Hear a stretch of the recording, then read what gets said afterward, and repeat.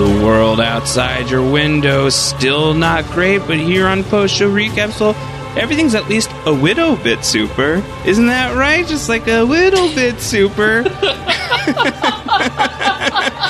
I've been wow. Josh Wigler here, Kevin Mahadeo. We're still talking Black Widow. We're still talking Loki. And Kevin, among the reasons why I was so disappointed to have to miss last week's podcast was I was so excited to bring that in. It was like a little bit super. I thought that was pretty good.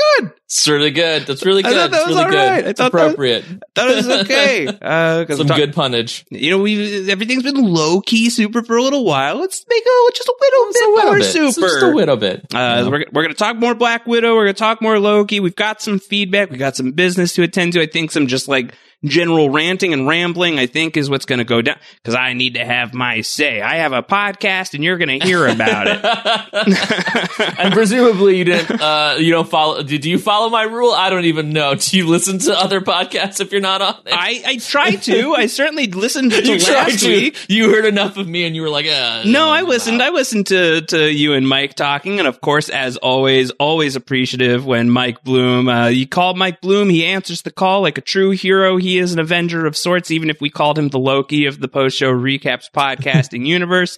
So grateful to Mike for jumping in. I guess this is probably the point where we should just like tell you some of the stuff that's going on the podcast right now. Today we're going to do more Loki finale coverage, just more Loki season 1 coverage generally, I think, as we are going to talk about everything that's gone down. You know, now that we've got some distance from it, we'll talk Black Widow a little bit more as well. But some programming notes. Next week, everything is super. We're going to take the week off. We're giving ourselves a little bit of a break, especially Kevin, like you have gone nonstop here. I think you could use the break here on Everything is Super. We'll pump the brakes just for a moment here. If you need your Friday Kevin Mahadeo fix, however, this person's got you covered. Kevin, what do you do that drops on the Post Show Recaps patron feeds on Friday, and where are you at in this journey?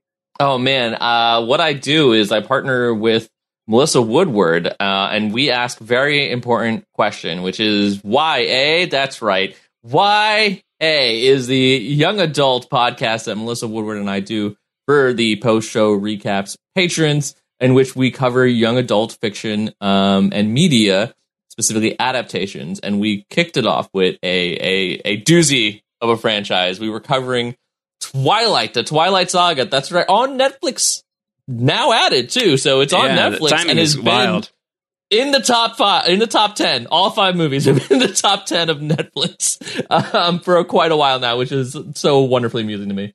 But we are doing that. We are deep into the franchise because we are coming up onto Breaking Dawn. And Breaking Dawn Part 2, the final 2 installments, which was really just one book that they decided to split into 2 This is a movies. very like classic mid to like end of like the early aughts, beginning of the 10s. Like this was something that was really happening in Hollywood. It was like, let's take that final book and break it in half. It's all because of Harry Potter. I mean, that's where it started, and because Harry Potter did it to much success. But I feel like there are reasons that happened. That book is huge. There was a lot that happened in that last book. But they did it for like, we're going to do it for Twilight. We're going to do it for Hunger Games. We're going to do it for originally planned for the Divergent series that never really saw full fruition. It was like a thing. But we've had a great time doing that. We recently had on a guest for Eclipse, Adam H. from the post-show recaps patron group and Discord. He came out to talk Eclipse with us. He was the biggest Team Edward fan that we've heard from in a long time. So it was really interesting having conversation. Highly encourage checking it out because it was a really, really fun discussion. And you're up to Breaking Dawn right now. So if people sign up, they're going to join just as you and Melissa are embarking on Breaking Dawn. I have not been indulging in YA, but the reaction has been huge. People really, really, really love the podcast. So strong recommend. It's just at that $5 level if you sign up, patreon.com/postshowrecaps. If you want to wait until the start of the month, the next month, that's always a wise choice. Patreon charges you at the start of a month. So if you join for August 1st, you're going to get a backlog of Twilight podcasts that have been spectacularly received. Sparkling endorsements. Kevin, I'm so glad I haven't had to do everything as sparkling myself, and that you were able to do Twilight in another way. So that Friday, I'm glad it happened. I didn't think I'd ever get to. If you need your Kevin fix, that's what's going to be happening in Kevin's neck of the woods. You'll be getting that by next Friday. Also in the post show recaps patron community, we are are watching Batman Forever for post-show recaps watches, which is a podcast we do at the end of the month. Very loosey-goosey. We'll have a really loosey-goosey conversation about Batman Forever. So if you sign up on that Friday, or if you sign up by August 1st, is August 1st a Friday? Is that how it works out?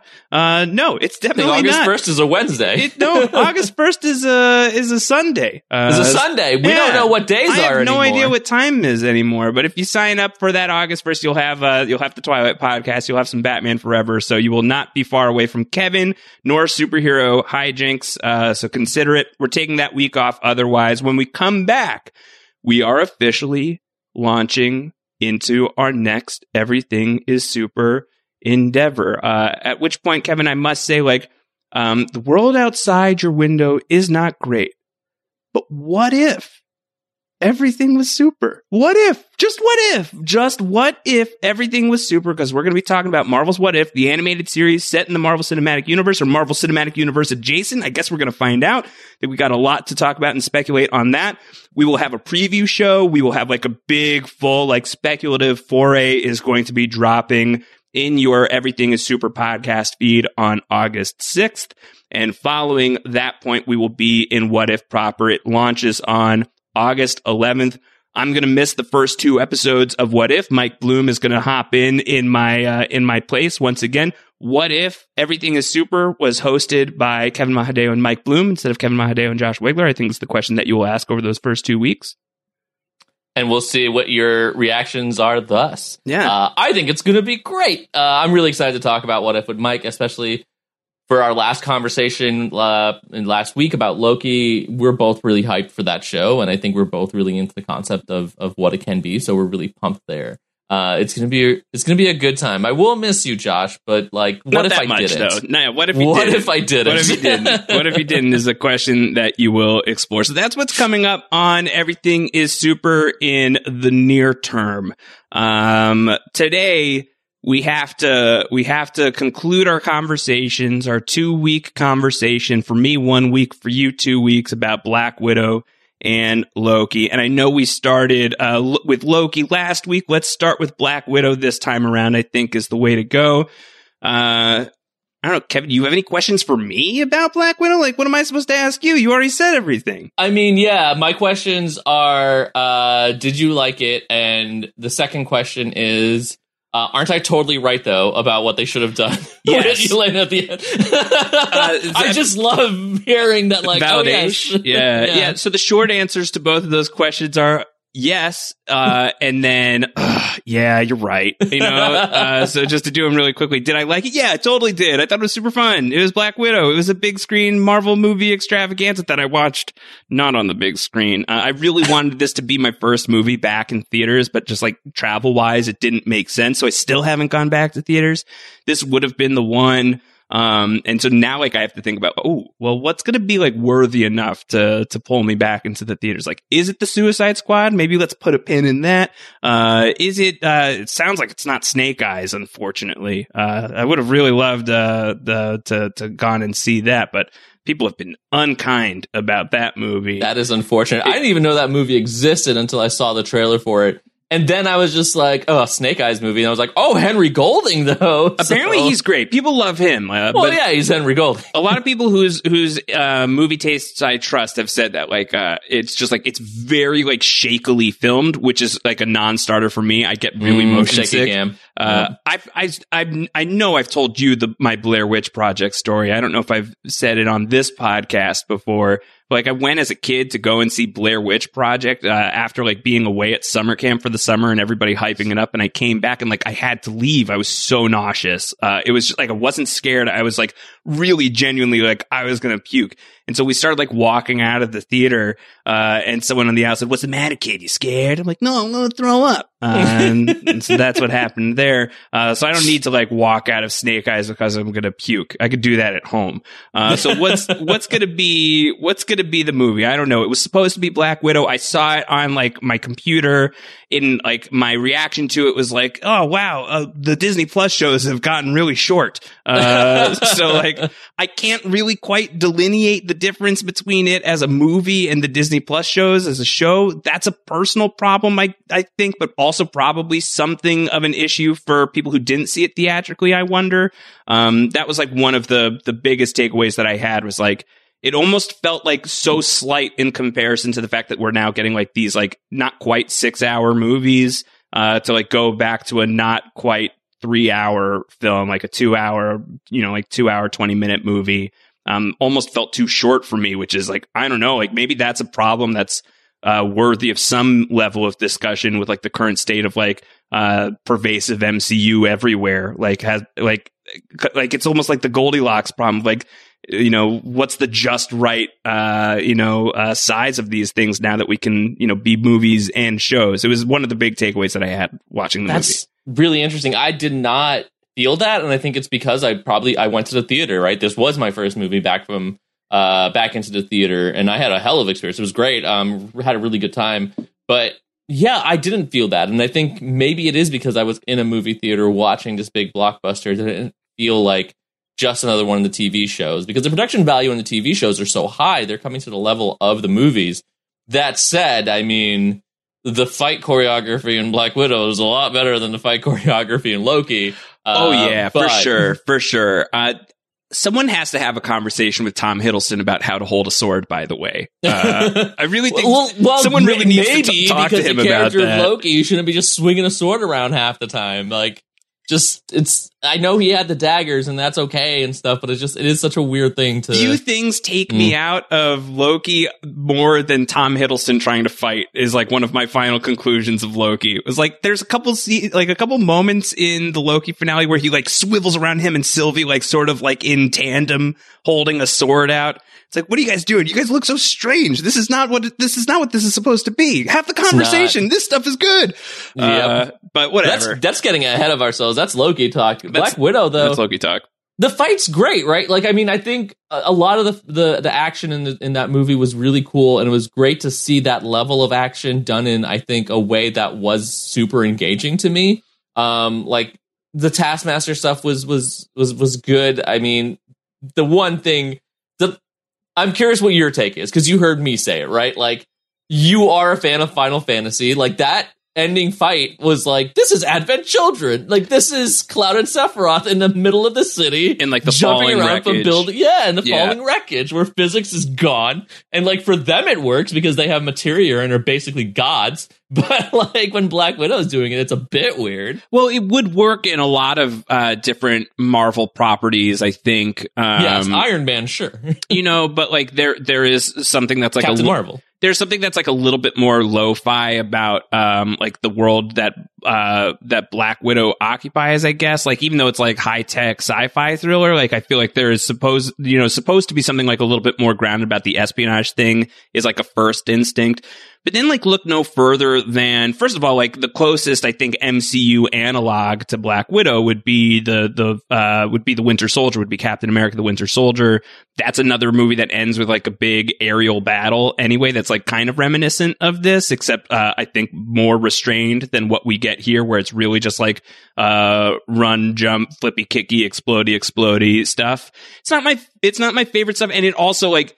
This is another example of like where for me, just like watching it on my computer on like the Disney Plus premium thing, like it just like felt like, I don't know, it felt a little light to me. It just did not feel as like cerebral and interesting as some of the better moments of the 3 Disney Plus shows that have already aired so far.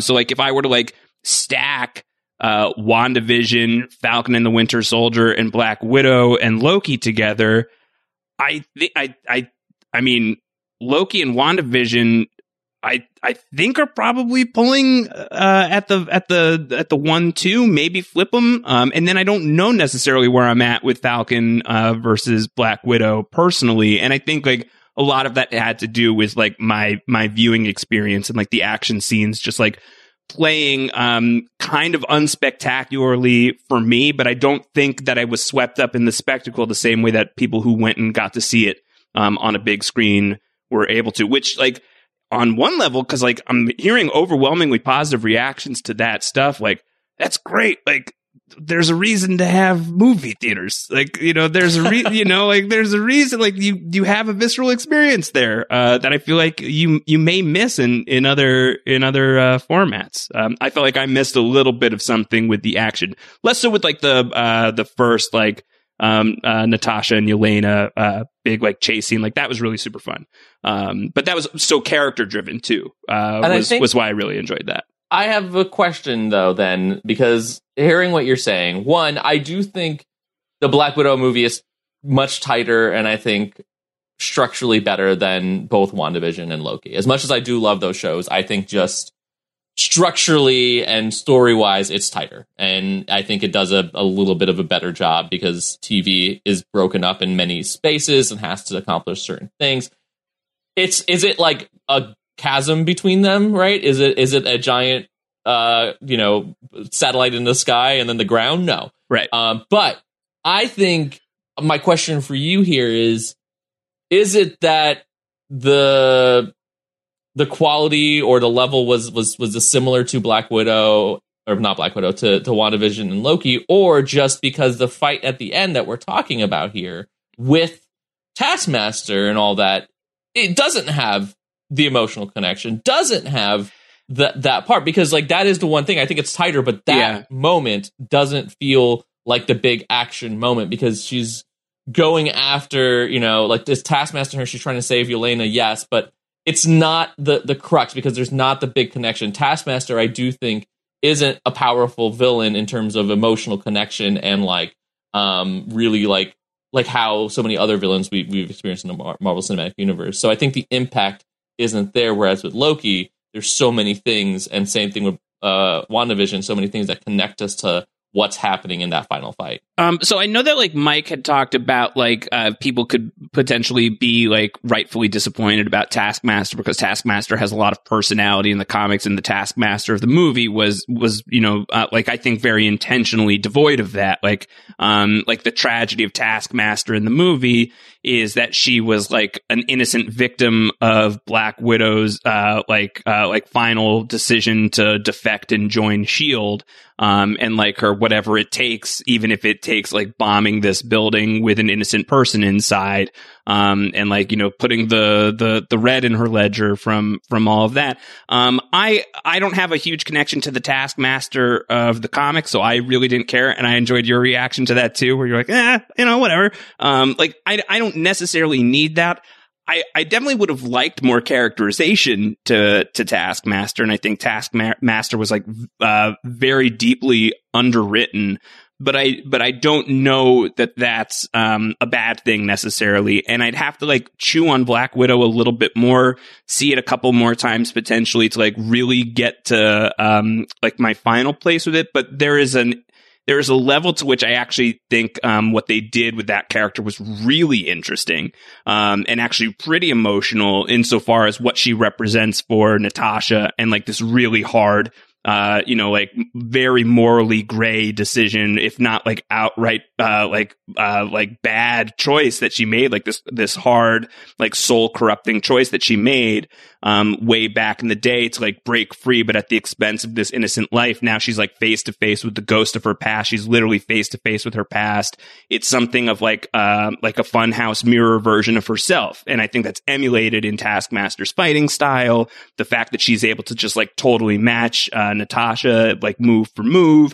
The fact that like it is this person who is literally from like the graveyard of her past, who is now resurrected in this form and is equipped with like the moves of the Avengers too. So it is like really like the past meets the present for Black Widow. I think all of that is really, really interesting to me. And also that like in that final fight, Black Widow isn't trying to like kill Taskmaster. Black Widow's like trying to save Taskmaster. Like I think that all of that stuff is interesting, but I do think it's just like it is like it's covered in a lot of CGI, and it's covered in a lot of like explosive stuff, and it's moving really fast. And I think that like it's not terribly far away from thematically what's going on with Steve and Bucky in Winter Soldier, except I think like that's rendered better for me because I think we're a little more emotionally connected to Bucky because we had a whole movie with him. So that's a character that like we actually know to a certain point. At that point, I think that the character that we're getting with Taskmaster, we just don't have that connection with, even if you can kind of just like view her as a stand-in for Natasha herself. So I think like some of that stuff is going on. I really like what they're aiming for. I think like some of like the choreography and the like degree to which it's just like really Hollywood action movied up maybe takes me out of a little bit of why it should be more emotionally resonant than it is. Because I think it's good on paper, and I think like maybe it struggled a little bit for me in the execution. Yeah, and I think that's extremely fair. It's funny because I was gonna say, as you were talking about it, like maybe it would have been, I think, a little better too if the reveal came halfway into the movie, right? Like where you found that out and Natasha's, emphasis and motivations changed, but then you bring up the exact fact of like something I thought about, where it's just like the ending fight really is just like Bucky and Steve. But then if they did make the reveal halfway into the movie, it really just would have been Winter Soldier, because that's exactly what happened in Winter Soldier. Yeah. So maybe they just should have made a slightly different movie and done something a little bit different with Taskmaster, as opposed to like harkening back to essentially the ending fight from Winter Soldier with Steve and Bucky in that entire situation. Yeah. It's one thing where you've seen something in another movie. It's a huge thing when you've seen it in a Marvel movie. Yeah, it's just so reminiscent of that. And I wonder like how much is that by design? Because I think a lot of the connection we have with Black Widow is like specifically like from the Captain America movies. She's so powerful in those. So like throwing it back, like it's obviously like there's a lot of homage in this movie from the fact that as you and Mike were talking about, how much of this movie's like storyline is pulled from that conversation with Loki and Avengers. Like they dug deep and like turned like a lot of these like things that had been may have just been like almost like throwaway lines and like turned that into like an entire feature film. Is really compelling. But like I do think that when you're doing that, like it's going to be hard to avoid comparisons. And so I think with how Winter Soldier handles it just like so iconically, and there's just so much there between Steve and Bucky that just does not really exist between Natasha and Taskmaster here, when it really is like extraordinarily emotionally resonant between Natasha and Yelena, for instance. And just like add me to like the Florence Pew Pew Pew army. Like I love her. I'm so pumped that Yelena's in the MCU. Like yes.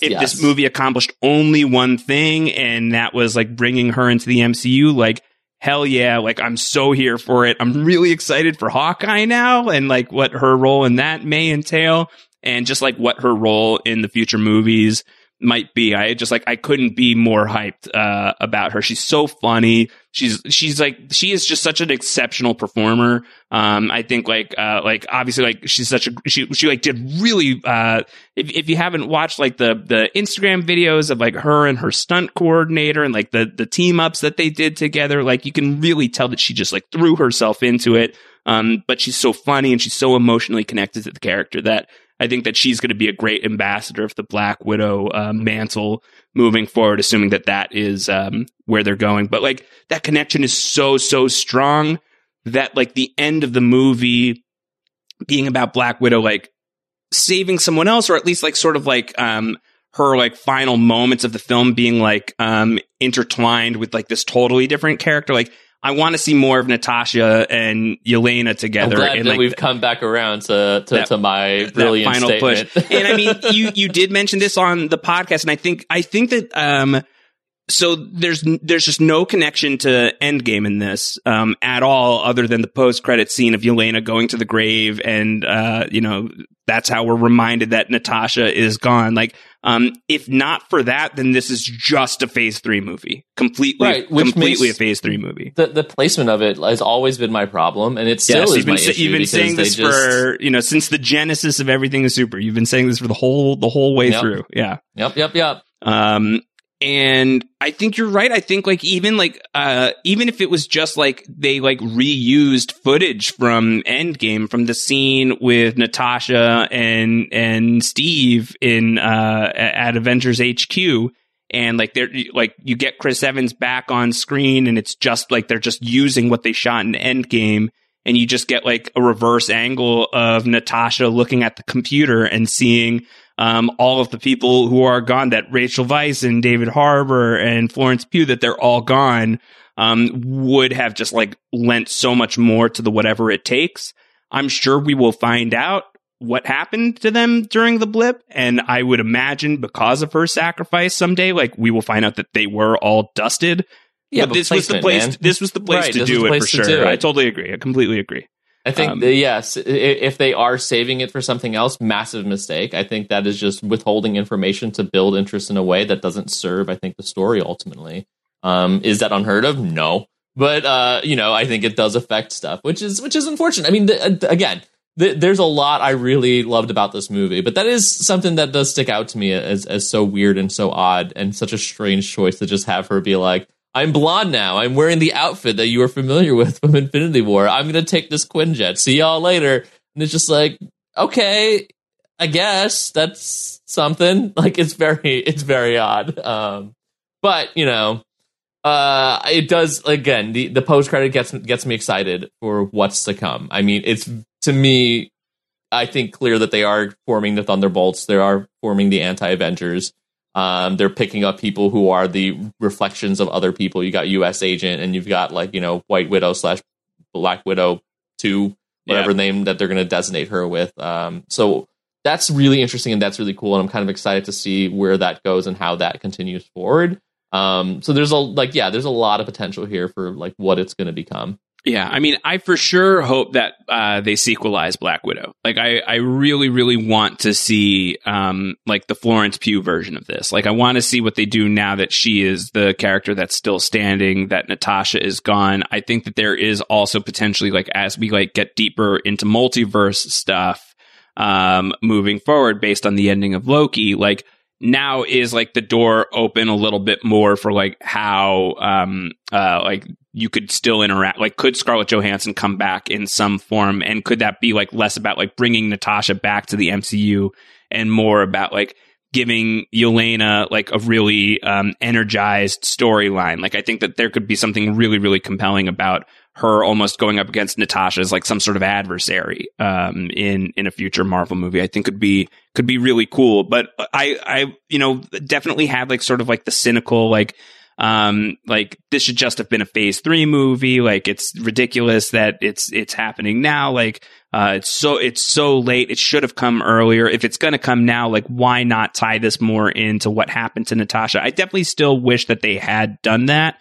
And I think it would have, it feels to me like a little bit of a missed opportunity to like do something really, really emotional, and connect it to the end of Natasha's story in a way that really would have felt like, I don't know, it clarified what happened with her in Endgame.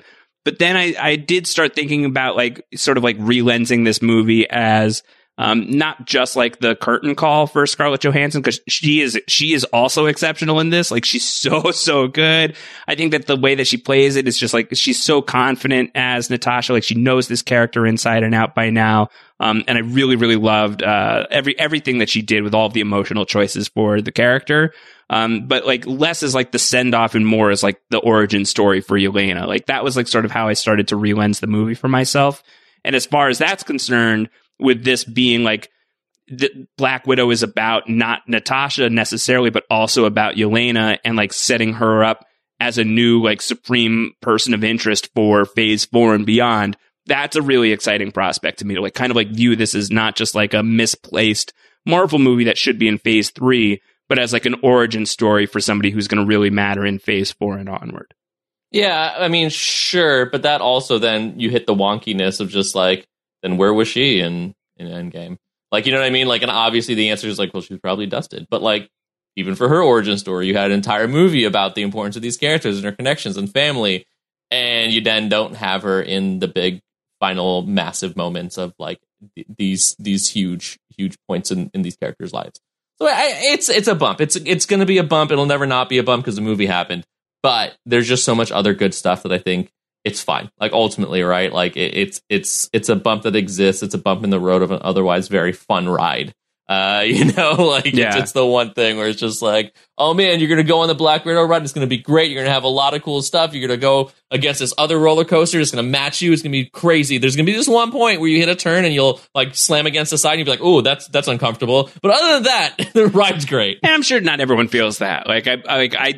It wasn't even necessarily like a thought that I would have come to on my own, but like I heard what you said and I was like, yeah, that would really, really have worked. So like that's totally fine. I think like the placement stuff is always going to be like a little bit weird for me, but like the movie itself was highly, highly, highly enjoyable. I really did like David Harbour. Can I be like a lone voice of dissent on David Harbour to a degree, though? Which is, I feel like the character he plays in like the opening sequence of the movie when they're doing the Americans, the character that we end up with. Not even a little bit, not even like slightly the character that we end up with. You stay 20 years in a Russian gulag. See how you come out. He's of it, like he is. I mean, I understand he's undercover, and so like he's playing like into like a totally different. But like the guy that you get on the other side of his time in prison is like actually a different character. It's just like a totally different performance in person. And like I just like couldn't stop thinking about that to a certain degree. It's like this feels like a different guy. You're not wrong. Is he a Skrull? Is that kind of like I forgot about Skrulls. I forgot about him. You can't forget about Skrulls. Like I don't want to like take away like he was like. David Harbour's just so good generally, and I feel like some of those moments, like when he and Yelena are singing American Pie, like to go from like the big broad comedy to like that really like somber, meaningful moment was really, really touching and beautiful. Like I don't want to take away from that at all. I just like I couldn't like get it out of my head of like he's not that. This is a different person. And this is totally different 20 character. years in a Russian prison, man, it'll change it. Literally change it into a whole different person. Did he fight Captain America? No. Yeah, like no. Yeah. Steve wasn't around. Yeah. Did he fight a Captain America? Like, are we going to find out that there's more Captain Americas still? Like, we got the Isaiah Bradley stuff. Like, are we going to find out, like, there was, like, a Captain America for every decade? I hope not. I don't want that. Yeah. I don't want that. I don't need that. Yeah. Want like that. Does he know Ivan? Does he know Whiplash? Now that would be cool, right? Does he know Ivan that Vanko? would be a fun connection right there. Yeah, in the Red Guardian movie, which will also be a prequel, and we'll just like keep going further and further back in the time stream. I think is how that'll work. I love Rachel Weisz generally. I wish that they had done more with her. I think that she could have popped a little bit more for me. They bring her in really, really late into the movie. And I have very few issues with the Ray Winstone villain. As far as what he represents, I think that like that's exactly like the kind of guy you want to see them like wail on and just like totally like take down as soon 100%. As like they flip that card over. And I really love him as an actor ever since I'm a huge fan of The Departed. He has a huge role in that. And I had no idea he was in this movie until I started watching the movie, and I was like, whoa, Ray Winstone's the bad guy. Same. So I was like, there was just like a very like personalized, like, oh, you did that for me, that I was very, very pleased with. By and large, I really, really enjoyed it. Kevin, I know that like we had people submit their Infinity Stone rankings, and in case there's anyone who like has started listening to Everything is Super because of like the Disney Plus show coverage that we've been doing leading up to the Disney Plus shows, we rewatched the entire Infinity Saga, and along the way, we would take moments to rate each movie on a scale of 0 to 6 Infinity Stones. Kevin would give a score, I would give a score, the audience would give a score. We would average that out, and we would have between that, my score and Kevin's score, we would have the final score for each film. We put out the call for Infinity Stone rankings. I think, if only as like a thought exercise. I think that this is fun because you and I have not done this for the TV shows yet.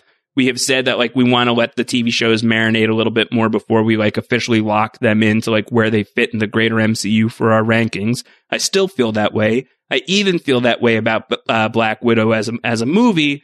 But I think it would be fun to just like, where would it land if we were like settled on it today? Like, will it change in the future? Which is, I think, an option that we can leave for ourselves. But if it was today, where would it go? Where would the movie land? with that said, the ratings that we've gotten from people sending them in really run the gamut. I think it goes as low as a 3 is the lowest that it goes.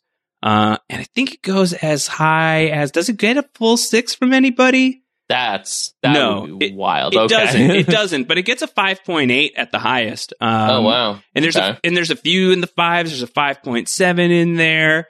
There's some people who really, really, really, really, really loved the movie, and that's reflective in some of the feedback that we're going to get to in a little while. I think for me, I'm right now just, it may rise in estimation. I would put it at like on the higher end for sure. For me, I'm putting it like a 4.5 is where I'm at with it right now, which I think is still pretty strong.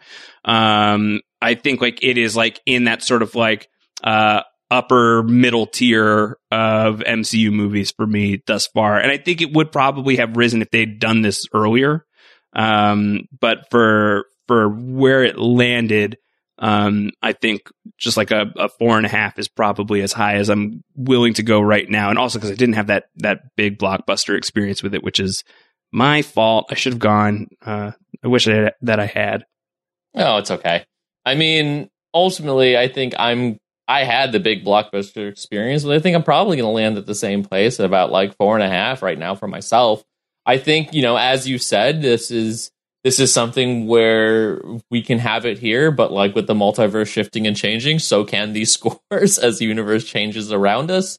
I think it's also good to like state that these might change, because like we are in a situation right now where it's been 2 years since we've seen a Marvel movie. It's been 2 years since we got to experience one of these, right? So we either can end up really high on it, we could really end up like kind of middle of the road. I think once it's been like a little bit, I think we can get bigger and greater context around it, which might help, because it's just also like, it's like when you go on a long flight for 14 hours, like it doesn't matter where you end up, like you're just going to be like, I'm just glad to get off this plane. And so like at a certain point, I'm not saying that's the case, but it could just be we're really high right now, or, however we're feeling, because it's just been so long since we got to go to theater, since we got to experience something like this. Yeah.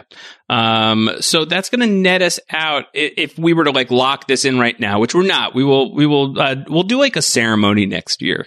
We'll do like our own Olympic ceremony. If we were to lock it in right now, it would be a 4.47 is where it would land ultimately, which would put it at 14th overall in the MCU rankings out of 24 movies right now, which maybe feels a little bit low, but maybe it only feels a little bit low because there's so many MCU movies at this point. Yeah, what's around it? What's above and below it? Above it is Iron Man, and below it is Captain Marvel. Captain Marvel and Ant-Man. I mean, that's probably the right place for me then. That's probably exactly where it is. Ant-Man and the Wasp. So it goes Ant-Man and the Wasp, and then Captain Marvel, and then Black Widow, and then Iron Man, and then the first Captain America. Like that's the five pronged thing. Two on either side. Part of me is like, yeah, that's right. That's about where. Yeah, I think that's about right for me as well. As I said, like some people really, really, really loved it. I want to give voice to those opinions out there. Got a lot of really amazing feedback from Amy Chan, who wrote in with a lot of thoughts on the film. I want to read this bit from Amy. Amy said, "Before this, Black Panther was my favorite MCU movie, but there's something very comic booky about that movie with the colors and the entirely fictional world of Wakanda and the superpowers. Black Widow was just that much more powerful to me because it really is a good old-fashioned action movie. It's self-contained. It doesn't take itself too seriously. It's clever writing. It's a straightforward plot and really clear but emotionally complex characters.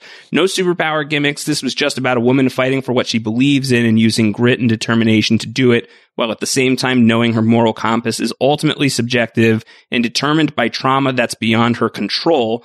Unlike many of the other Avengers, Natasha doesn't believe her own bullshit or think she has some higher calling. She knows she's choosing a side every time, and she knows why she's doing it. I feel so passionate about this movie and what it's finally doing to represent women in the MCU. As a parent, I think this is particularly crucial for kids to know that superhero women do not all have to be sexy and naive like Wonder Woman.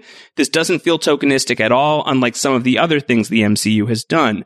This shows that women can be complex, make mistakes, carry guilt and remorse, but also be constantly trying to correct their errors and make the world a better place.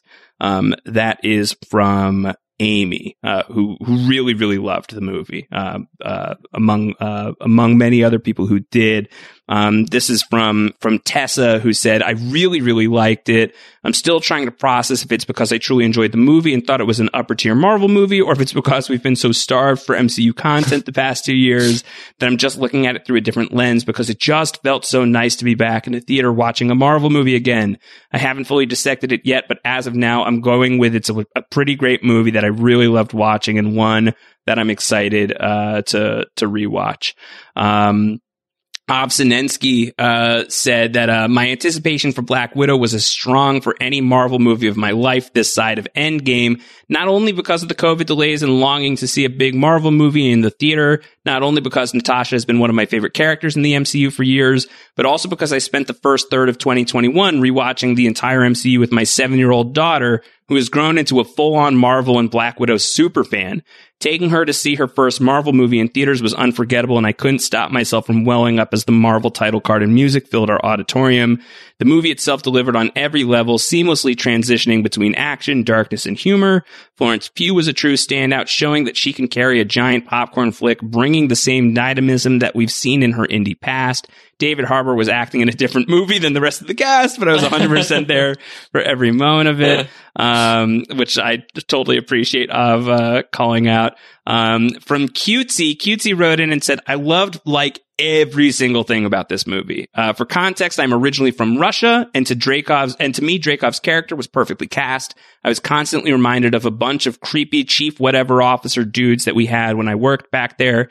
I can't even describe it properly, and I'm not sure that was what they were going for. Might just be a coincidence. Most of the Russian lines were bungled as usual, except for Florence Pugh's, but this time I honestly didn't care. And can I just say this movie is like 80% unbelievably badass women and 0% forced love stories. That's why, despite all its flaws, I adore Captain Marvel. So that's from Cutesy. So a lot of people who really, really, really, really super loved this film. Yeah, and understandably, it was really well done. It was really well executed. And any time that we're going to be able to get a movie that is, representative of a group of people, that's fantastic. We don't get enough of it, and so would love some more. And then this was a great piece of feedback from Felipe, who says, Florence Pugh, though, that's the tweet. Which I totally co-signs.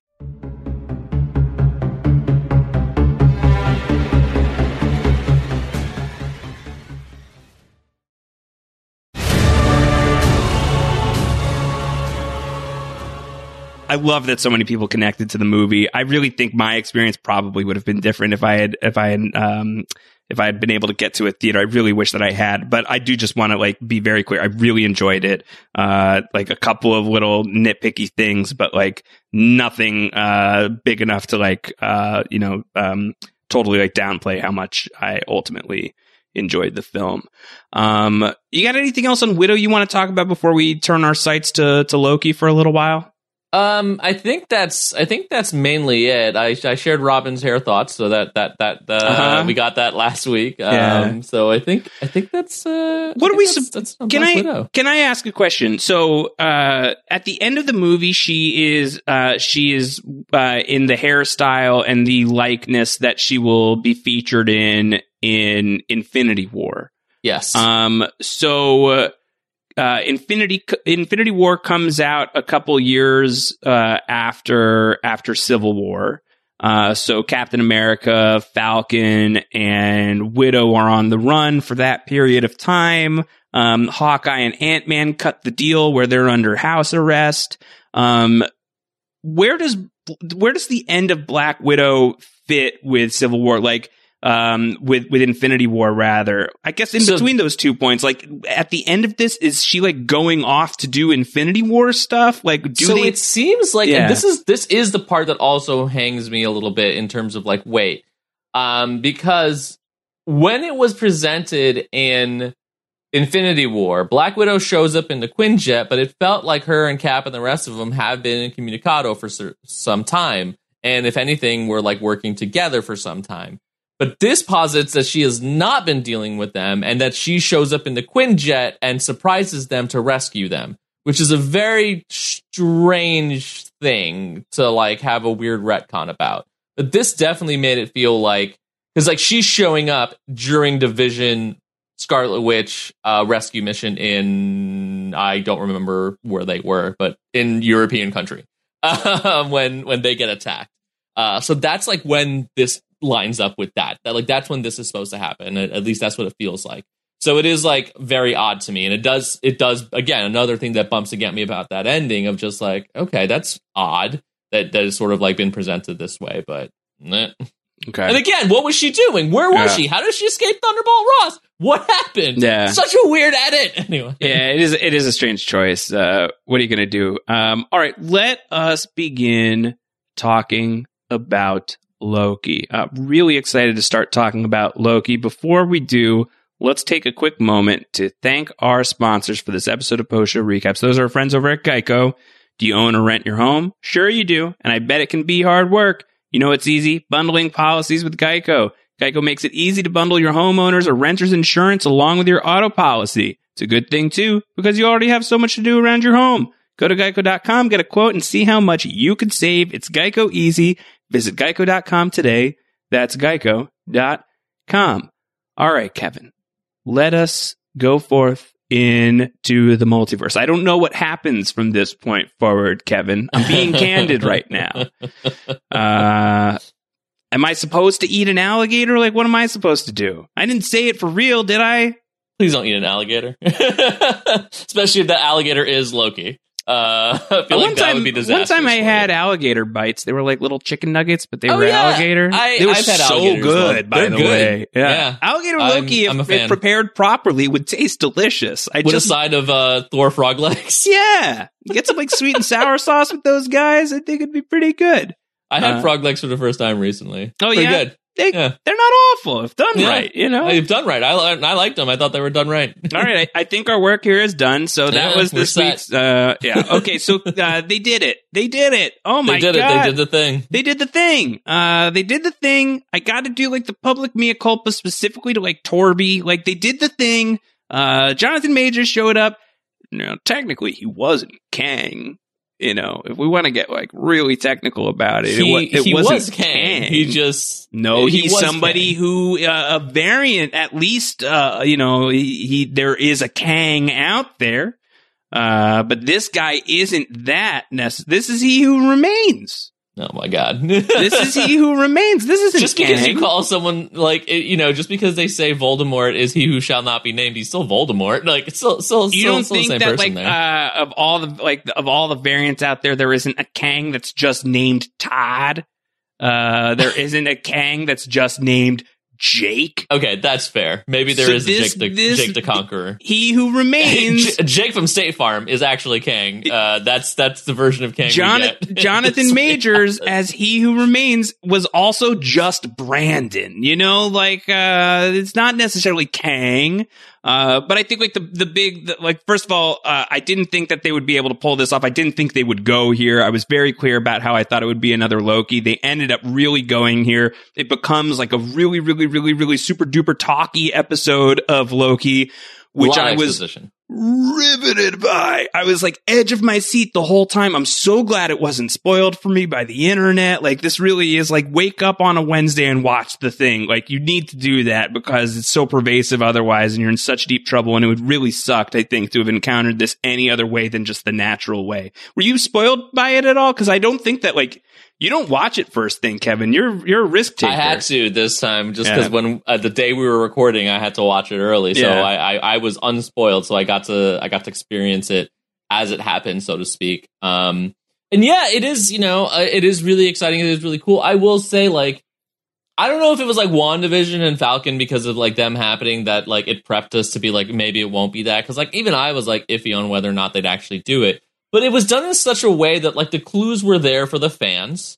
And like when we saw the clues, I think if this had been the first MCU show, with the way that they put the clues out, with the way they were doing things, we probably would have been like, oh my god, I think they're going to do Kang, because like the fans would have caught the clues, and then the reveal would have happened. It would have been really exciting and really awesome. I think it had a weird effect in its placement because like we were used to not having things happen in a way that made sense. Isn't that an argument for like? I think that's an argument for this was perfectly placed. I think it's an argument in favor of like, with WandaVision, you're expecting like some other big bad to drop, or you're expecting Quicksilver, and it's not that. Those aren't the things that happen, along the way. And again, like, she does become Scarlet Witch by the end of the show. That's important. Is it again? Is it? We'll continue. It's potentially important. Sam Wilson's Captain America. That's important. They go there and like they solidify those things by the end of these shows. But like they don't do they don't flip over the like it was this secret crazy comic book character all along. I know like the Agatha all along things. I keep saying Agatha because of Dungeons and Dragons. The Agatha all along stuff. For many people was a twist, but I think a lot of people also thought Agatha Harkness was going to be on the show once this was somebody who, was like Catherine Hahn is just going to be that character. It's going to be as simple as that. That I think like 3 shows in, I certainly was the jaded customer. I was like, everyone relax. It's just going to be another Tom Hiddleston, or they'll have another person who's a Loki. They'll have like some surprise guest actor as a Loki. Like they'll do something like that. They're not going to do Kang. They're not going to introduce their next Thanos in the final episode of Loki. And so they did it. And I was shocked. And the thing that surprised me the most, and I know it didn't land with absolutely everybody. There's some people who like it landed with like, it went off the diving board and like fell into like an empty pool and just like landed on cement. For me, it was like 310s, like hold them up. Like I was really, really, really impressed with sort of the boldness of going here, with like the satisfaction of these clues that were along the way and actually paying it off. With this character, I think like the implications of what they can do with Jonathan Majors in the MCU now, I think that this also helps to like clarify. So they're going to do Kang and Ant-Man? Like Quantum Mania is going to be the Kang? It can be a Kang. Like it doesn't have to be the Kang. Like the whole Kang story could be, it's not about the Kang. It's about many Kangs. And that may be very, very, very, very super bad, for everybody in the MCU. And to have someone as talented as Jonathan Majors who could probably do 1,000 different versions of this character. Like here he's doing like the Willy Wonka version of this character. Like, what's going to happen when he goes like full Josh Brolin Thanos on Kang? Like, I want to see all of this stuff. So it did a really great job of being surprising, but also being very provocative as far as like, not just what this means for Loki specifically, although it may be worth noting that I think that is like a lesser consideration for me than it is like how this will impact the greater MCU. But I can't stop thinking about that stuff. So just like on that nerdy level, I was really excited about it. It's probably worth talking about, like, did this work super well or super effectively in the context of Loki, the show? It's so interesting stuff here, right? Like, I do like to the placement, like it's one or the other too, right? Like it's so hard to say because if it did come first, WandaVision would have been affected like in a negative way. WandaVision came first, it prepped us, for not expecting. There's like, it's a lot about like, it's hard to say. And like in different realities, we'd probably have the answer. But in terms of like what it's setting up with Kang, I've thought about this a lot since we've discussed, since the reveal happened, and we've talked about it on the show since they talked about it, or they announced it. It's really weird because like on one hand, I was like, oh yeah, Kang the Conqueror, interesting, like really setting up the big villain of the MCU moving forward and all this other stuff. But what if, Josh, he's not? Yeah. What if Kang is a misdirect? I don't remember who I was talking to about this, but we were discussing this idea. There was an idea. That Kang is a misdirect on what they're actually going to have as a big next bad, because he's a real interesting, unusual choice, right? The time travel villain, there's a multiverse aspect, but it doesn't have the almost global scale of like a Thanos, right? And even as a bad guy, he's not as powerful as someone like Thanos. He doesn't have that power level that would almost warrant like the Avengers level necessary to combat him, right? Like I'm sure they can amp him up. I'm sure they can do a lot of stuff to like fix that, give him technology, give him different things, because he is a time traveler and he's from the multiverse. You could have a bunch of Kangs. One of them has the Infinity Gauntlet. 3 of them have the Infinity Gauntlet. Who knows? But, and this is also part cynicism, would they introduce the next big bad in a TV show? seems rough. Seems like maybe not, because again, like how they've been playing with this stuff has been loosey goosey and what the tie-ins are. So what if Kang shows up, and Kang is this presence in the next few movies we're going to get, right? Setting this stuff up of with Quantumania. Maybe we see Kang in like, Multiverse of Madness. Maybe we see like all this stuff going on, but then we get to the big one. We get to the one that they announced, and I don't want to say how, but for people who know the comics, Kang is connected to the Fantastic Four. So Kang comes into the Fantastic Four. The Fantastic Four are introduced. Mole Man! The Mole Man Patrol will emerge from the ground as a real villain of the... No, obviously, this is headed towards two villains that I think could take the place of a Thanos. So we have Kang almost as a setup, as almost this misdirect for the Fantastic Four movie, where they do reveal the big bads coming in, which is, of course, either you can do Annihilus and the Annihilation Wave, or Galactus, who also is connected to the Fantastic Four. And then you have Galactus, the world-devouring, being, as like the next big bad showing up for the Marvel Cinematic Universe. And I think that has, universal levels of danger. I think that has like, the impact of power. I think that requires probably an Avengers level, formation to defeat him. So I think that could be really interesting. And I think Kang is quite possibly a little bit of a setup to lead us down a different path into pulling out and showing us who the real danger is in the future. Well, so I think a way of looking at it that is very relevant potentially is if we're looking at what is going to be like our next Infinity Saga. Is it going to be the Kang saga? Is Kang like the next Thanos?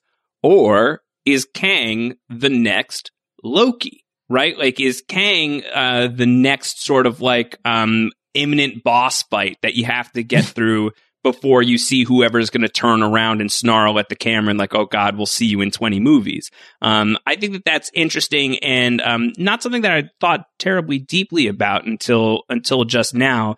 But one thing that's worth considering is like the MCU now versus what the MCU was when Thanos was first introduced, when like the skin in the game and the stakes were like, can you get these characters, like these like 6 characters in a movie together and make it work? Because if not, then none of the rest of this ever happens. And they ace it, like they totally do it. And now we're in a place where like back then it wasn't like a thing of like 2 movies a year. Right? It's not, it's not like 1 movie, maybe 2 movies a year, and then like slowly tiptoeing into 3 movies a year, to the point where now we're getting into like not even just 4 movies a year, but then also like anywhere between like 4 and 6 like substantial TV shows as well.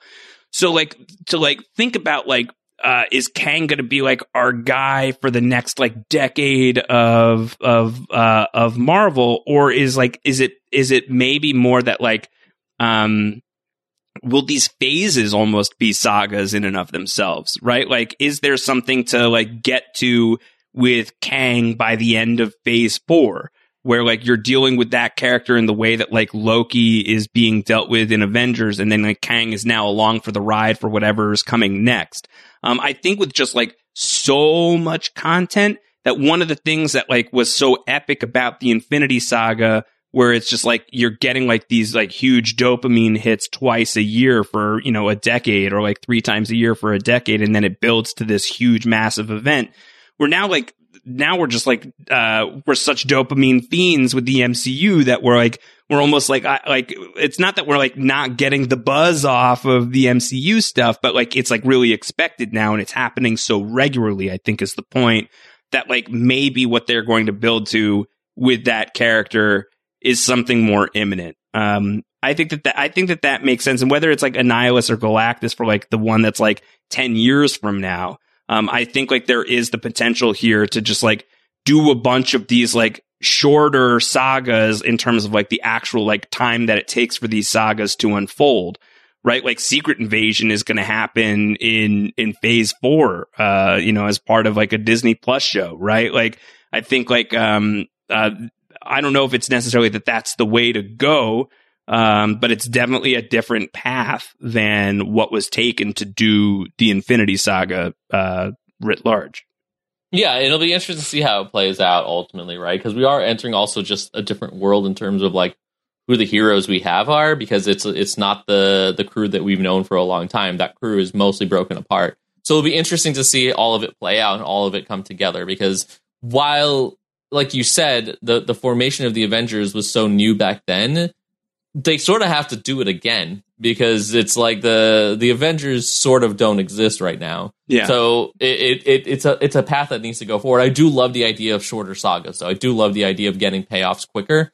That is going to be bumps in the road in terms of filming and what it actually means, and like how often we're going to get like big Avenger movies. But I mean, I'm curious to see how it's going to play out. The Marvel Cinematic Universe has done a lot to lead up to Endgame, and they have a lot to live up to after it. But I'm going to give them the benefit of the doubt that they can do it. So I'm curious and excited to see how that all goes. It just occurred to me, like, Kang was always like such a weird, like, interesting, like the multiversal threat, like the time threat, right? Like I mentioned, like the way it did work to me is like if you dealt with a threat like Thanos, how do you what's the next threat? And it's like time itself could be really fascinating. But he didn't have like the impact of like your levels of Galactus and stuff like that. So I don't know. We'll see. We'll probably get both, which will be great. I would love it. I would love all the things. They're gonna go to all of these places eventually, but like they do have to like play a really long game. And like how long game do they need to play? Like, are they gonna like wait 20 years to give us Galactus, right? Like, I hope not. I have that's so depressing. Lifespan. Yeah, that's so depressing to think about. But like, also, like, it's kind of cool. But also, then it's also like we're just like in like those machines in the Matrix, hooked up to like the milk tubes and stuff for 20 years. Like, oh god. I mean, I guess that's just life anyway these days. So, oh, we got real depressed here. Oh god, everything's just a little super. Remember, everything is also a lot not great outside your window, but here on the podcast, milk tubes. So I is this a Ridley Scott movie? Oh yeah, of course. I loved Jonathan Majors though. Like whatever they do with him next, I'm so in. Like it was such a surprise to have him here, and then it was such a surprising performance. And I think the things that he represents, the ideas that were presented, were just remarkably compelling to me. And the fact that they just did the finale was just like it was a conversation. A lot of it was a monologue, and it was like really exposition heavy. And like that was my concern. It's like, how is this going to be compelling? Like if you're just like going to drop this character in. And somehow they did it. And I think because like a lot of this character's journey is very reflective of the Loki journey of like, there are many me's, you know, and like it's very complicated. You know, people contain multitudes, and there's good me's and bad me's and really bad me's. And I think that the way that they were able to thread it to Loki and Sylvie's journey, I was really impressed by. To the point that, as mentioned earlier, that like decisively the worst part of the finale for me was like every time they tried to veer into action stuff. Like every time they tried to like make that the choice. Like the final fight between Loki and Sylvie, like I rewatched the episode, not terribly long ago, just for fun, which is the first time I've done that. Like I usually just watch them and then I'm basically out. And I watched this one just for fun because I loved the episode so much. Definitely my favorite episode of the season. And got to the sword fight and just like kept like skip 15, you know, just until it was done. Like I just didn't want to see it again. They really got to work on that, I think. Like the action stuff on, Falcon and Winter Soldier had some really good action scenes, but like this and WandaVision, like I really was like a little asleep with some of the action scenes. And every time they like move away from that, it's so great. Like the Vision versus White Vision thing and the Ship of Theseus is so fun and memeable. Yep. And like the vast majority of this, like when they were going for creepy and character driven, like I think that was the right stuff. That was the hit. So I would say like for me, like the finale, across the three shows that we've gotten so far from Disney Plus, I think like ultimately, like I would say Loki is my top, but I would definitely say as far as the finales, Loki is like my favorite one. I think it's definitely the best finale of the three, in my opinion. There weren't major complaints in terms of like the story beats and all that jazz. There are some stuff. I think all three of them have like wonky elements, right? Because we love that stuff, but then the stuff with like Mobius and Ravonna and B-15 was all just like, Like, that wasn't great. So I think there are wonkiness throughout them, but I probably would rank this one my favorite of the three. But it's not my favorite episode. My favorite episode for the season is definitely the one before. It is with the variant Lokis, right? Yeah. Like that with Richard E. Grant as classic Loki is just an alligator Loki. Like, that's just it's too good. It's too good for me. So like that's probably my favorite episode, full stop, of the entire Disney Plus TV like catalog so far. But yeah, I think there was a lot of good stuff. But you at the same point, right? Like, what about that, Josh? What about those parts that I just mentioned with the other parts of it, right? With Ravonna and Mobius and B-15, like, you got to admit, like, that was a bit hinky. It's like one of those. So I'm gonna, like, maybe this is a weird comparison, but I'm gonna put it up against Justified. Well, I haven't watched that, Josh. I'm not gonna go deep on it. It's criminally. I was gonna say the criminally underviewed Justified. So I am justified in that statement based on Kevin's reaction. If you're out there looking for, like, I want a prestige drama to watch that's like of a Breaking Bad level, like Justified is exceptionally great. I've heard it's very fantastic. It's very fantastic. It's out there. It's waiting for you. Check it out. I love it. And one of the things that Justified, especially in like the early going, but it was still like a problem for some of it, was it had, a few characters that were like electric. And then they had like a few series regulars that were just really underused.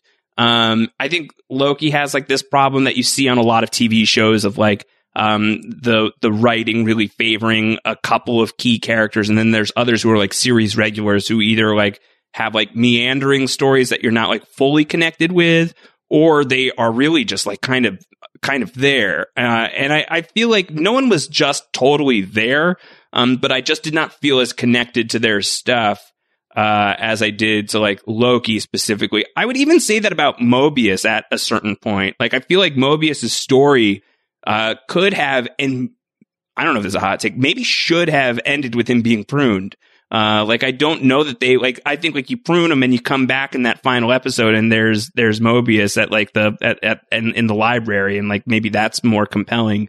And like you have him gone for a couple of episodes because like we didn't have any time to like sort of like be wowed by that moment where he got clipped.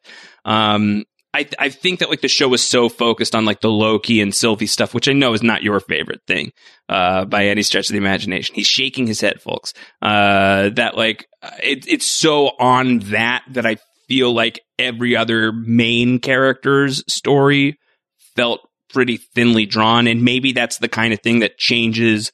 I think like a couple of your critiques of the show specifically, Kevin, I think maybe is fixed by literally just like 2 more episodes. Just like throw in 2 more episodes there. You can like Rick and Morty it a little bit. Like, you can have a little bit more of like that early vibe of like the Pompeii stuff. Like, you can like maybe like go there a little bit more with just like the reach of 2 additional episodes. That's also time to like let us like hook in to so many of these other characters in the TVA, whether it's Ravonna or Mobius or whoever, like anybody. Like, I feel like we just don't really spend the time with them that a slightly longer episode count maybe would have afforded us.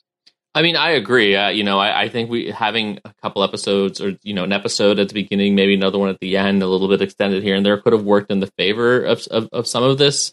The problems we're encountering, there is obviously a favor towards Loki as the main character, but it's a TV show. If it's an ensemble show, and they knew that they were going to have a season 2, which seems to be the case, like, they really should have planned that out better, because like once you have multiple seasons, the other characters do need a little more room to breathe and a little more of their own B-plot stuff going on. And like as I mentioned, I also think the show ended on a weird spot. Like, I think the impact of like the Real as a statue doesn't really work for me in terms of like setting Kang up as like a real like threat or danger, because we don't know what it is. It's just literally someone telling us that they're a threat and a danger, and that doesn't really work too well. Yeah, but you said that, and I couldn't quite connect with that from you, because like I feel like even if like he's wrong, then like the one thing that it did prove was he was right that things are really going to change. And so like something has shifted, something has changed. Loki's in a place he wasn't before. And the statue he's looking at is decidedly the guy that he just had this like very fateful conversation with. Whether or not he's Kang the Conqueror, or he's a more benevolent version of He Who Remains, is that not a pretty big deal by the end of the season? Because I think like moral alignment aside for the person who the statue represents, I think like it does have like that Planet of the Apes Statue of Liberty quality, no? Well, no, because the Planet of the Apes Statue of Liberty was a reveal that he was on Earth and Earth was destroyed completely. This is a change that we don't know the full effects of yet. And also, the whole thing was to say that like that I am a danger, that I'm a multiversal threat, that a version of me is going to just wreck shop and it's going to be the worst thing possible. That's not conveyed in a statue. It doesn't do anything, right? Like to see a threat. It's like, I'm going to go deep here, but I know that you'll get this reference. It's like in Preacher when he goes and the meat man talks a big game, but ultimately like Jesse just wrecks shop on him. And I love that because it's a guy who like talked a lot of game about how dangerous he is and Jesse just annihilates him. And I love it. I love it because like, that's the same thing here. You can have a dude who can just be talking a big game and is nothing. And so, like, you have to establish a threat. And obviously in Preacher, it was meant to be the joke and the inversion. But, like, in this, you have to have someone say it's a threat. You can't have me walk into a bar and be like, if someone knocks me out, I'm going to really mess you up afterwards. Because then it's just like, okay, I'll just knock you out. And if you roll credits after that, nothing happens. So like it just doesn't really establish it. I'm trying to think of all the things. It's like the old strike me down now and I'll be more powerful than you can ever imagine. Did you though? Did you even become more powerful? You became a Force ghost. I don't know if you did that much ultimately. He guided Luke to Dagobah. You know? Right, to someone else who will be helpful. Yeah. So anyway, that's my issue there, but I have an idea. He told Luke to use the Force and to shoot the hole.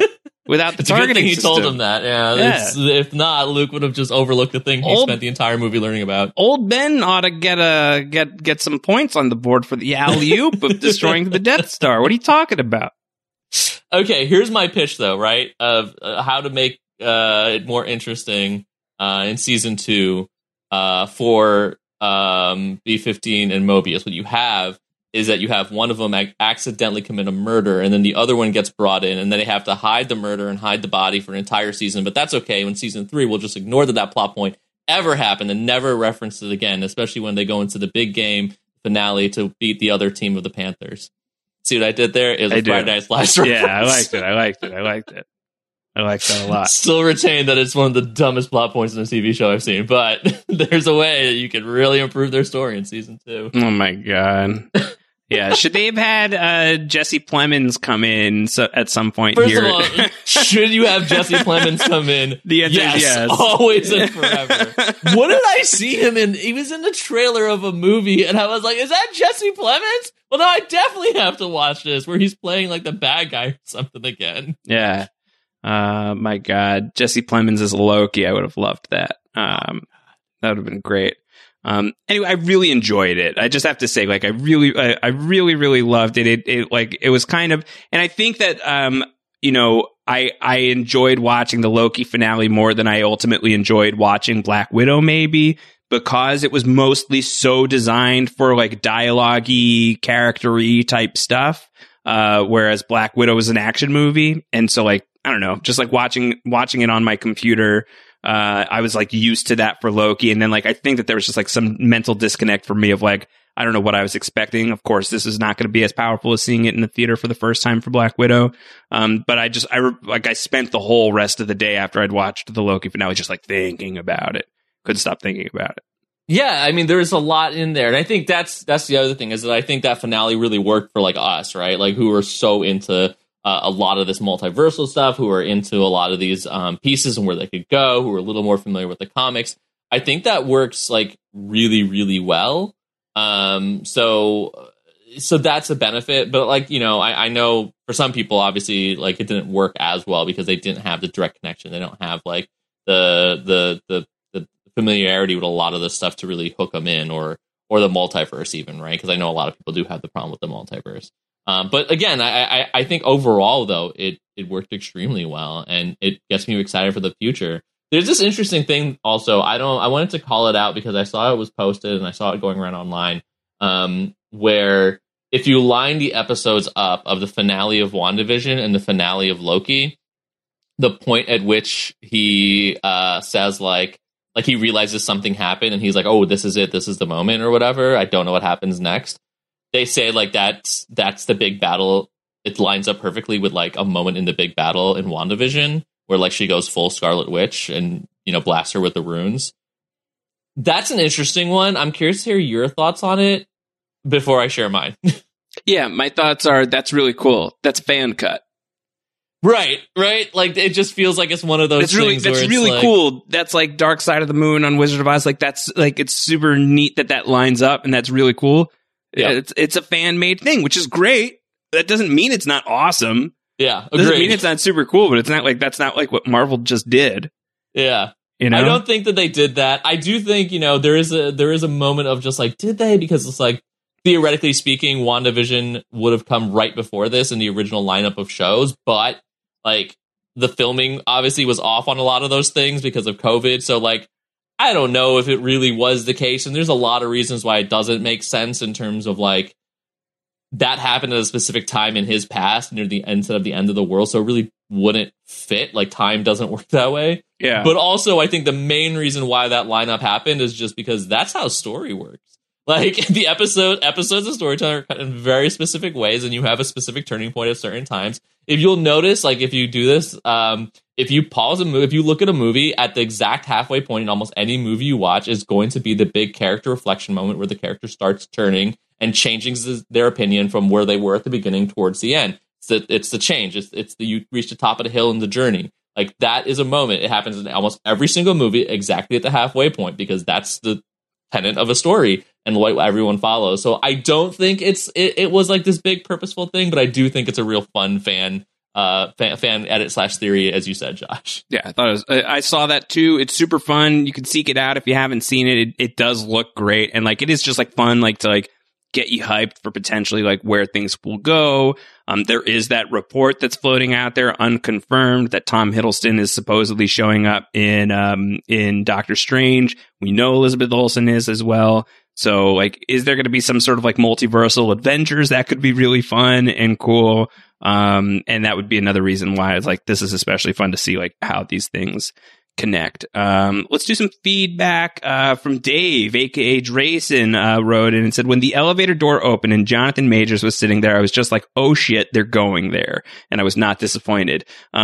Dave, that is exactly my reaction. The doors open up and there's Jonathan Majors. I'm like, okay. All right. Okay. You know, like, is this going to be like good, or is this like going to be like a weird way to wrap the show? Either way, like you're doing it. Okay. You've got my curiosity and my attention. Like let's lean in a little bit. So I did. That was a great moment in watching the finale. It was maybe my favorite moment. Second, only to, hey y'all, just as Miss Minutes showing up. That was terrifying. Oh yeah, God. I love it. Hey y'all. Wow. Some Friday Night Lights Tammy Taylor vibes from that too. Corey Dot says, so are we good to assume that this version of Kang or Nathaniel, we love how we're actually not given a name in this episode, is gone, and that we will get completely different versions in the variants? If so, I really like this as the introduction as Jonathan Majors to the MCU, where we know what's to come, but at the same time, really no idea. Spoilers on that name drop, but okay. Well, whatever. Do you think, and also we have no idea, but we don't. There's a reason to think that perhaps this guy's name is Nathaniel, could be one of the names in addition to Jake and Brandon and the other one that I said that I don't remember. Who knows? Could be Steve. He could be a Steve somewhere in there. Do you think that we'll ever see this exact version of him again? Like, do you ever think we'll see like sort of like the Willy Wonka style He Who Remains? I hope not. Honestly, yeah. I think it's a great intro. I think it's just such a great reference point for a flip of what we're going to see later. But I hope we don't see it again, because I think the purpose of this character was essentially to die. And I think bringing them back in a way that is just like, oh, he's fine now, it loses a bit of its effect. Especially, again, you have a multiverse of different things to explore with this character. Like, let's hit some different ones, you know? This was from Jared, who said, I'm still not convinced that Marvel knows how to structure TV episodes, but that's how you end a season. Glad we got the hard confirmation of season 2 right up front, since it was already so heavily rumored. I reflect a lot of that too. I think there's still some like TV episode structure stuff that Marvel has to figure out. 100%. I didn't sign online, so I didn't see anything. I just watched the episode, and then it gets like stamped with the renewed for season 2 at the end. I was like, well, this is one of my favorite post-credit scenes ever. I'm so happy about this. Relax. I loved it. I thought it was great. Like, just like give us like, it was something new, it was something different. It's the first show for sure that's getting another season. Did you hate it? Did you think it was useless? Should they have done more? They should have done more. Uh-huh. I mean, like, just being like, a season 2 is coming. And it's like, cool, you could have just what should the post-credit scene have been? You could have just had the post-credit scene been the Loki inside the TVA and he sees the statue. That could have worked post-credits for me. That would have been a little bit better. But I think teasing the statue doesn't do much as a big moment at the end of a season. It feels like, again, you talked about the moment in Planet of the Apes, right? Like, I feel like there's a contrast because the moment of the statue felt less like the Statue of Liberty and more like the remake of Planet of the Apes with Mark Wahlberg, where you see the Lincoln Memorial. That's what it felt more like to me, right? Like there's a contrast there. So, but I think if you slap that into the post credits, it's fine. It works because it's a post show moment. It doesn't like it's a teaser more than anything else. So it doesn't connect directly as like this is your big ending moment to the show itself. Yeah, a post show recap potentially from Mike. This is worth considering. Mike says 8 to 10 years from now, when we get the end game equivalent of the Kang arc, which we've already challenged the timeline, how are we going to feel about Sylvie? There's no character in the MCU responsible for the inciting incident of Thanos' conquest. But will knowing that Sylvie is theoretically solely responsible for all of the tragedy yet to unfold at the hands of Kang going to severely impact how we view the character when looking back in retrospect? Do you think that blame will be built into the character's story, assuming we see more from her? That was from Mike C. Maybe. It's tough because Sylvie isn't, in my opinion, a heroic character to begin with. So it's not being, I don't know, it's hard to already place that into a role of just like how we're going to view her with the consequences, repercussions that haven't happened yet. And again, we've challenged the timeline on what it means. I mean, there's domino effects, certainly. Technically, there's people responsible for Thanos, right? The people, the council members of Titan, when he made a suggestion, they were like, nah, dog. So like, I feel like there's a possibility there that like it won't really have an impact in that way. I'm hoping we see Sylvie again. I think we'll see that journey. I think we'll see that guilt and that character stuff happen in the show. But I really don't like Sylvie's a character who I probably think won't be transferring over into the main MCU movies and storylines. So I don't think we're going to get that sort of stuff played out in the show itself. Yeah. Or the MCU itself. If they do the thing that we're talking about a little bit here, just as an idea of like smaller sagas, and so like Kang is actually resolved at some point in the next few years because there's just so much to do there. Do you think that they could resolve the Kang storyline on Loki, or does it need to be a bigger event than that? Well, that's my other fear, right? Like, we know he's going to appear in Quantumania, so that makes it a little bit better. I don't think he has to appear in season 2 of Loki, right? I mean, like, they set him up as such an important force in Loki's world that you can't do season 2 of Loki without some version of Jonathan Majors, right? Certainly, and that's coming out. I mean, like, let's, like, if we're theorizing and this is working like regular TV shows, it's coming out next year. Quantumania is also coming out around the same time, so you're going to have the tie-in. You think Loki season 2 is going to come out next year? Yeah, I definitely think so. So I think that there is potential for him wrapping up in Loki, which to me I wouldn't like as much, because that goes back to the things like, what's the point of these shows then? You know, like if they're not, like, the impact of the show ultimately is going to be like, well, I guess the multiverse of madness is happening. It's like, do we really need a show for that? And again, like, you could just wipe that away in Doctor Strange of like, in a line or two about how it happened, so you never really had to watch the show. But you introduce a villain like Kang, least as a piece of setup, I feel like it's a little more impactful. You technically don't have to watch this to like see this massive villain show up later in the movies, but it's an interesting piece of context. You just have it only exist within the shows, then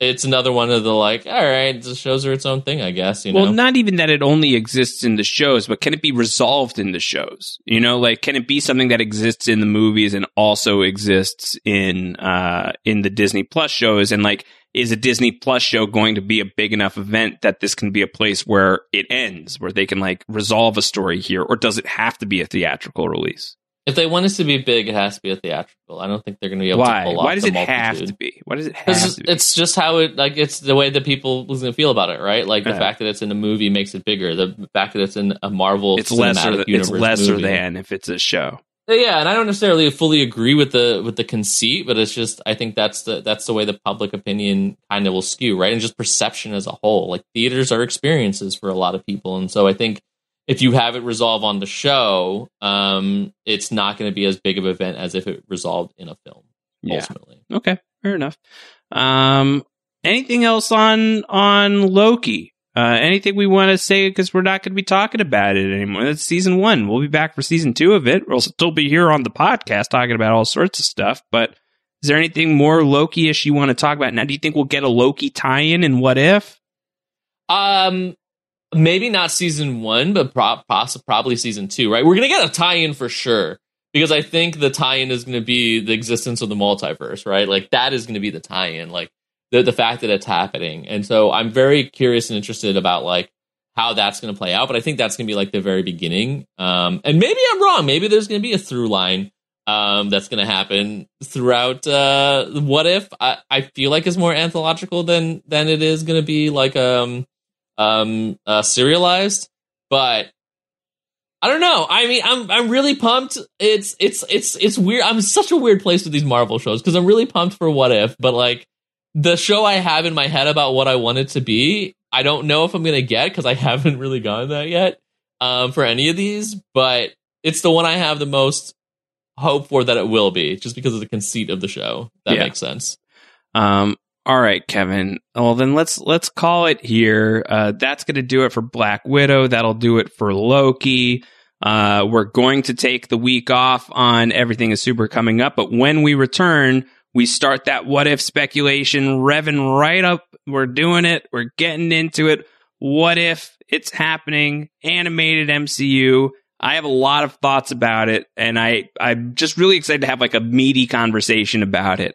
As like our curtain raiser. So look for that podcast dropping in your feeds on August 6th. In the meantime, so much else happening on post-show recaps, whether it's the patron feed or the main feed. But just as a reminder for that patron feed stuff, Kevin is talking about Twilight with Melissa Woodward on the YA podcast. A podcast name that I will never feel confident saying out loud. That's going to be dropping in the Post-Show Recaps patron feed on July 30th. There will also be a Batman Forever conversation in the Post-Show Recaps patron feed. This does not preclude, by the way, the eventual Everything is Baddie. We're going to have to do that. We're just, we're not quite there yet. So consider this an additional Batman Forever conversation on top of whatever Batman Forever podcast we do when we start doing full court Batman coverage at some Especially point. Especially since I'm going to have to talk about Batman Forever because of how much I love it. So one day we'll get there. Well, it is also a live event. It is worth noting that you can sign up for the Post-Show Recaps Patreon at that Discord level. We record, we're going to record the Batman Forever podcast live for the patrons of Post-Show Recaps. And if you are interested, you can sign on. You can be on the show. You can ask us your questions live on the air. We're going to be recording that at 9 p.m. Eastern on July 28th in the Post-Show Recaps patron Discord. So that is at that $10 level. If you just want the podcast, you're at that $5 level. You're getting so much bang for your buck. We really appreciate the support. We're very excited about what we're doing over there. So consider signing up if you are interested. Patreon.com/Post-Show Recaps. Find Kevin on the internet. That's just a directive. I wasn't going to plug your social media. No, that's fair. Just find me as I run off. At Kev Mahadeo on the Twitter bots. Kevin, anything else? Nope. I think that's really it. I'm really excited about where we're going next with YA after Twilight. We haven't announced it yet, so I'll keep it a secret. But I'm really hungry to dive into that content. Yeah. Some fun and games. Yeah, probably to be had. Yeah, it's gonna be a good time. So we're really looking forward to where that podcast is going. I'm excited for What If, Josh. I'm excited to explore the possibilities of what if I had a different co-host. But what if you weren't excited is another thing that we'll have to... Yeah. And what if we didn't podcast about Marvel's What If? These are the questions that we're going to have to ponder when we get to the podcast. Man, should for the preview show, should people send us what ifs? Yes. What ifs that we should explore? Very much. And I think we'll be doing that along the way throughout the podcast, I expect. But we would 100% love to entertain your what ifs. So send that along, super@postshowrecaps.com, whether it's a what if about this specific podcast, Everything is Super, or if it's a what if about the Marvel Cinematic Universe, if it's a prediction for what we'll see in What If it's a desire for what you would like to see in What If it's a please God, no, what if, all of that stuff. We would love to get that from you. And I'm sure Kevin and I will generate our own as we're going to have that conversation. Should be a really, really, really fun podcast. Worth the wait. We appreciate your patience as we're just going to take a little bit of time off on the podcast here in between this and What If, but we will be back in due time. Until then, everybody, take care. Bye-bye. Bye.